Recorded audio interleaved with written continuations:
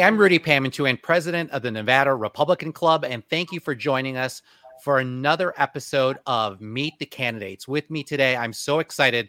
I was in her district. I'd like to think that I was her favorite constituent at the time prior to redistricting, but now she's moved on to a different part thanks to the whole redistrict process. We have Assemblywoman Melissa Hardy with Assembly District 22. Melissa, how are you? Hi, Rudy. I'm doing great. How are you? Awesome. Thanks for joining us. So we're doing this limited edition kind of series of videos to allow voters to learn a little bit more of their elected officials and candidates that are running this cycle.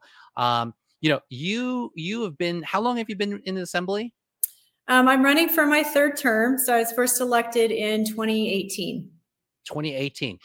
But before that, but during, you were a small business owner. So you come from this small business owner vantage point when dealing with issues.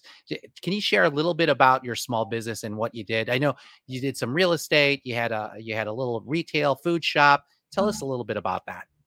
Sure. Yes, my husband and I owned a Porta Subs franchise out in Henderson for almost 16 years. And as you said, we also sold real estate. So I know firsthand the sacrifices and the commitment that it takes to run a small business, to employ people. As they say, risk and reward. There's a lot of both in owning a small business. And sometimes there's a misconception of business owners that they think, we're all just rolling in money and we never work and vacation all the time or whatever, and just have this business that just supplies all this income for us. And that's not the case. I can tell you we spent many, many hours working there, working at home on the business, filling in for people when they call out an hour before they're supposed to show up, taking other jobs ourselves to cover our own expenses so that we can continue to pay our employees. We went through 6 months of the pandemic. Our business was closed for 3 months when there was a fire in the shopping center. So again, there's just a lot of things that go on that people don't realize. So you dealt with all kinds of challenges as Yes. a multi-business owner. Yes. So you're busy doing all of this. What compelled you to say in the midst of this, right? And you've got a lovely family with children you're raising. What made you come to the decision to run for office in the midst of managing a family, managing a couple businesses, and having such a full schedule? What made you want to run for office in the first place? Well, I'm a fourth generation Nevadan. I was born and raised here in Las Vegas, and I come from a rich heritage of public servants. My dad served in the legislature for almost 20 years. He was Speaker of the Assembly and President Pro Tem of the Senate. I've had my uncle served in the state legislature. I've had multiple cousins and relatives that have served. My mom worked in several federal offices for representatives here in Nevada. So from probably 5 years old, I was always involved in campaigns, in law and government, and also it was a big emphasis in our family of public service, of giving back to the community. And so that was just instilled in me and something that I was raised with. And so, as you've said, being a business owner, growing up here, educating my children here and myself, I just felt that I know this community very well. I have good experience that I could bring to the legislature, personal experience that I could bring that would be a benefit. And so when we moved into this District 22 in 2016, and then the seat came available in 2018, I just felt that my voice would be a good voice for business and families in the legislature, and decided to run. Well, I think you definitely bring a great balance. And living in your district, when I was in your district, one remark, a common remark about your leadership was your constituent service. I mean, especially during the pandemic, I've had a few people that have shared their stories, looking for help, or at least looking for someone to listen to their stories, and you've been there for them. So now your district, you're still relatively safe, right? Yes. Okay. So because you're safe, I know I've heard that you've been working with Greg Hafen, an assemblyman, and created this or took over this leadership pack. And tell us a little bit more what you and Greg are doing with this leadership pack and how you're helping some of the other candidates out there. Sure. Thanks for asking about that. Yes, in the Assembly, I am currently the Assembly Minority Whip.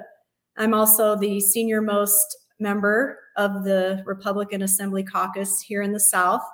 And so together with Assemblyman Greg Hafen, we took over the Nevada Victory PAC with a goal of raising money and helping to elect more Republicans to the Assembly this election.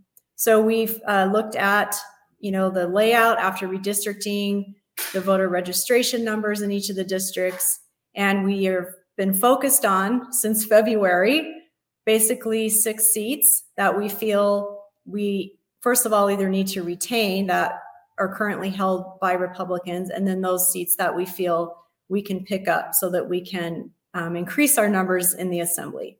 So, like I said, we have been working on this since February, raising money, and then, helping in the primary. And then once we had our candidates for the general, we've been actively assisting them in various ways to help get them across the finish line. And we are furiously engaged right now in these last 19 days so that we can help these candidates win.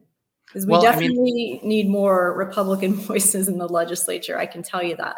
Absolutely. So I follow you on social media and I see you in different districts almost every day going out there. When you're with these candidates or within your own district knocking on doors, what are you finding? What issues are the most important to voters, and what are you hearing most of in terms of concerns? Well, I can tell you by far, knocking both my district and in various other districts, like you've said, the number one issue has been the economy. Inflation, price of groceries, gas, rent, mortgage rates, on and on. That is just hands down the number one thing that we hear. Everyone, regardless of party, regardless of your situation, whether you're retired, you're single, you have a family, everybody's affected by it. Everybody's got to go get gas. Everyone has to make the decisions of what do I need to cut from my budget and what can I not do without. People have seen their retirement savings dwindle because of the stock market. And, these are things that we're not causing. Our paychecks don't stretch as far because things cost more. And again, it all just is a cycle. As a business owner, you have to raise your prices because you're getting a surcharge for fuel for every delivery you get. Well, that has to be absorbed somewhere, so that's passed on to the consumer. And so, again, these issues affect everybody. So that's, like I said, the number one issue that we've heard, followed somewhere, 2 and 3 by crime, education, healthcare. Those are the top issues that we've heard since we've been knocking the last several months. So you definitely bring a unique perspective, right? Because this current election cycle, it really favors the challengers out there. And you happen to be an experienced legislator in the minority that looks like you're going to win a lot of seats, right? So let's just kind of rewind a little bit. As one of the most senior legislators here in our state, what are some of the bills or pieces of legislation that you are most proud of that you've been able to get across the finish line, or something you've championed that may have came short only because we're in the minority? Oh, thank you for asking. I'm really proud of the record that I have of the bills that I've passed and the type of legislator that I've been. In 2019, we in the Assembly were in a super minority position. We've also been through 3 special sessions and then the 21 session in the minority. So it's difficult to be successful in that environment because the party that's in control, they set the agenda. They decide what bills are heard in committees, if they make it out of the committee, and they ultimately have the final votes of if it passes off the floor and into the other chamber, in the same process over there. So one of the things that I'm proud of is when I look at legislation and what bills that I want to bring forward, I try to look at bills that are going to solve problems for all Nevadans, regardless of party. I try to find things that are going to have bipartisan support. And I've been successful in doing that. My first session, I passed 2 bills, again, being in a super minority. And in 21, I passed 3 bills. AB 113 from the last session went to help victims of sex trafficking. It increased the statute of limitations in which to prosecute a sex trafficking crime from 4 to 6 years. I passed AB 141 in 2019 to help lower the cost of prescription drugs. That came as a result of door knocking in the Sun City McDonald Ranch area and visiting with seniors who sometimes have a lot of medications. And again, but those are both issues that affect people regardless of party. I also passed AB 165 that helped veterans with their tuition when they attend higher education here in Nevada.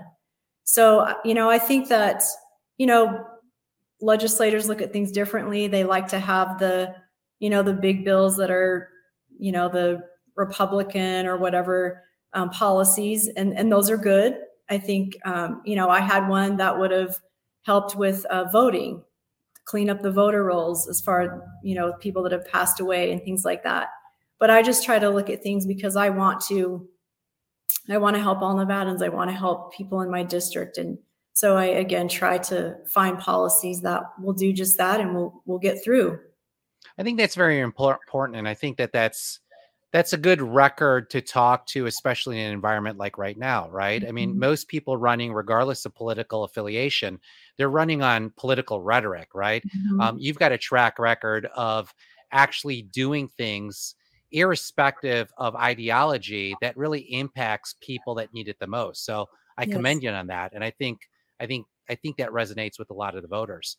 So really quickly, I will say that too, in going around and talking to people at the doors. I think, honestly, that's what voters want. Things are ugly.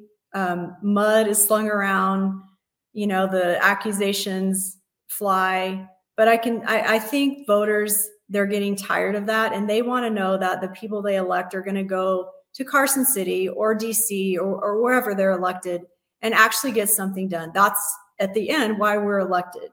They want us to be able to work together, find solutions, and, not just fight all the time, because that accomplishes nothing. And so I've had many people tell me that. And when I explain how I legislate and the successes that I've had, they're very pleased to see that, because again, that's why they send us there, not to endlessly fight and come back and say, yep, well, we didn't get anything done that's helpful.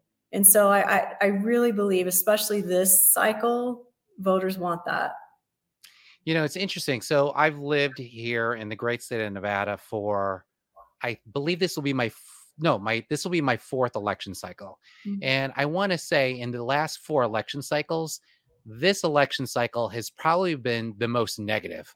I'm seeing a lot of negative mailers, and of course, the negative stuff has always been around. I don't think I've seen it at this frequency and in this much. And it's the Democrats really piling on to the few Republican incumbents and the Republican challengers. What do you attribute that to? I mean, it seems like it's over the top.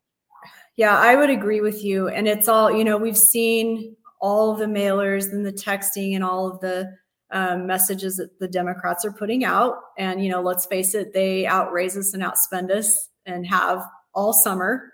But I think they're doing it because they don't have any successes themselves to put out. So they are attacking us, lumping everybody, as extremists and radicals and dangerous, and basically putting out misinformation and lies. They don't want to own what's going on, what I mentioned, what's happening in the economy with inflation. They don't want to own that. They don't want to accept that those are their policies that have been passed. They're the ones that have been in control of our legislature, in Congress. And so they don't have anything positive to run on, and they don't want to accept responsibility for where we are in our country and our state. So they're only, I guess the only thing they can do is attack us. And it's our job to point that out. Here is why we want to be elected. Here are the positive things that we can do to help you, in the state that we're in and the things that we're facing, and push back and point out the policies that they've passed and make them own it. Tie them to the Democrats, tie them to Biden, tie them to Sisolak. They don't want to put that out, but it's our job to do that. Yeah, great points. I mean, it's when I talk to voters, it's the same thing. You almost have to remind the voters that the Democrats control the White House. They control both chambers of Congress here in our state. They control the governor's mansion and most of the constitutional offices, and of course, both chambers of our legislature. So if anything, what Americans and Nevadans are dealing with, it is the outcome and the results of these far left policies. And the only way you can really reverse it is, vote for Republicans across the board. So let me ask you this. It's let's assume we pick up a couple seats. What are some of the things that you're going to do? We're still going to be in the minority, right? But what are some things that you're going to do different as part of leadership in the minority in the upcoming spring session? Well, I think, after the election, we will meet together and, depending where we sit, if we hopefully get the governor, if we can, get a majority in the Senate, or the very least pick up some seats so that we have more voices there to push back against the Democrats and that, make them listen to us and work with us. And then, we'll develop our priorities, the things that we want to advance and champion. I think, again, it's all of those things that we're campaigning on, our messaging. What can we do to help small business? What can we do to help people with the current economy? Now, obviously, there's not a lot we can do with inflation. Like, we don't control, putting money into the economy and interest rates and all those kinds of things. But what can we do to help businesses? Is it, reduce their fees, suspend some of those to help them recover and be sustained until we can get an economic recovery here or get out of this recession, which the Democrats also don't want to acknowledge. So it's what can we do to help businesses stay afloat, attract them here? Also working with that is what can we do with education? Republicans have long been a champion of choice, and it's important because parents should decide where their kids go to school or whether they want to homeschool them or online school. And, we want to remember that in businesses and individuals looking to move to Nevada, they look at things like education. Are their kids going to get a good education? Businesses in turn look at, am I going to have an educated workforce coming out of the schools in Nevada? People look at crime. They want to come to a state where they know we are not soft on crime, that the neighborhoods are going to be safe. All of that works together. And those are what Republicans have been running on and campaigning on. Those have been our messages. And that's what we will continue to look at when we get to session.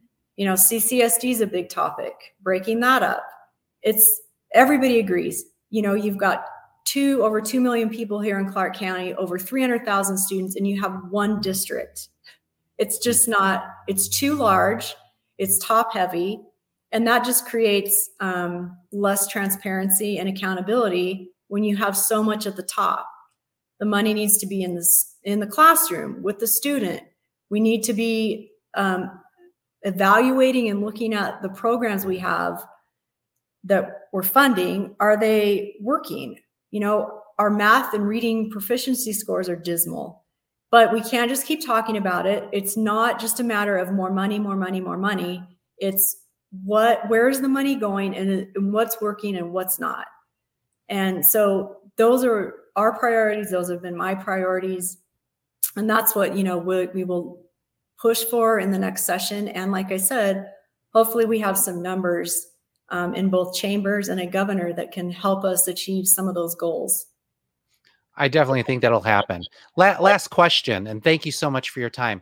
We're seeing so many new people getting involved, whether they be candidates, whether they be volunteers or activists, or just people that are frustrated with what happened with the pandemic, right? Mm-hmm. So, there's people that are thinking about, taking it to the next level, right? It's getting more involved, running for office. You come from a multi-generational family of public servants, which is incredible. What piece of advice would you give to someone looking to serve the public? Again, not just as an elected official, but in other capacities. Maybe it's an appointment to something. Maybe it's volunteering to a board or a commission. What advice would you give to someone that's thinking about getting more involved in public service? I would advise someone to reach out to people that are serving, maybe attend meetings, visit the legislature, watch some of the meetings online to kind of get a feel of, what we're doing and what goes on and what's involved there.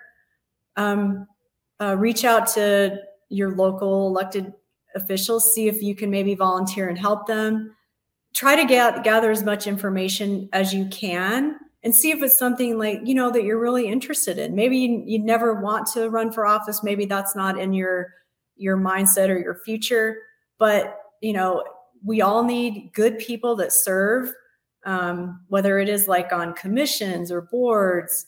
And that's, the more knowledge that you can get from doing those things, I think it just makes you more informed and prepared for whatever it is you decide that you want to do in the future, whether it's helping on a campaign, running for office yourself, being involved in your community.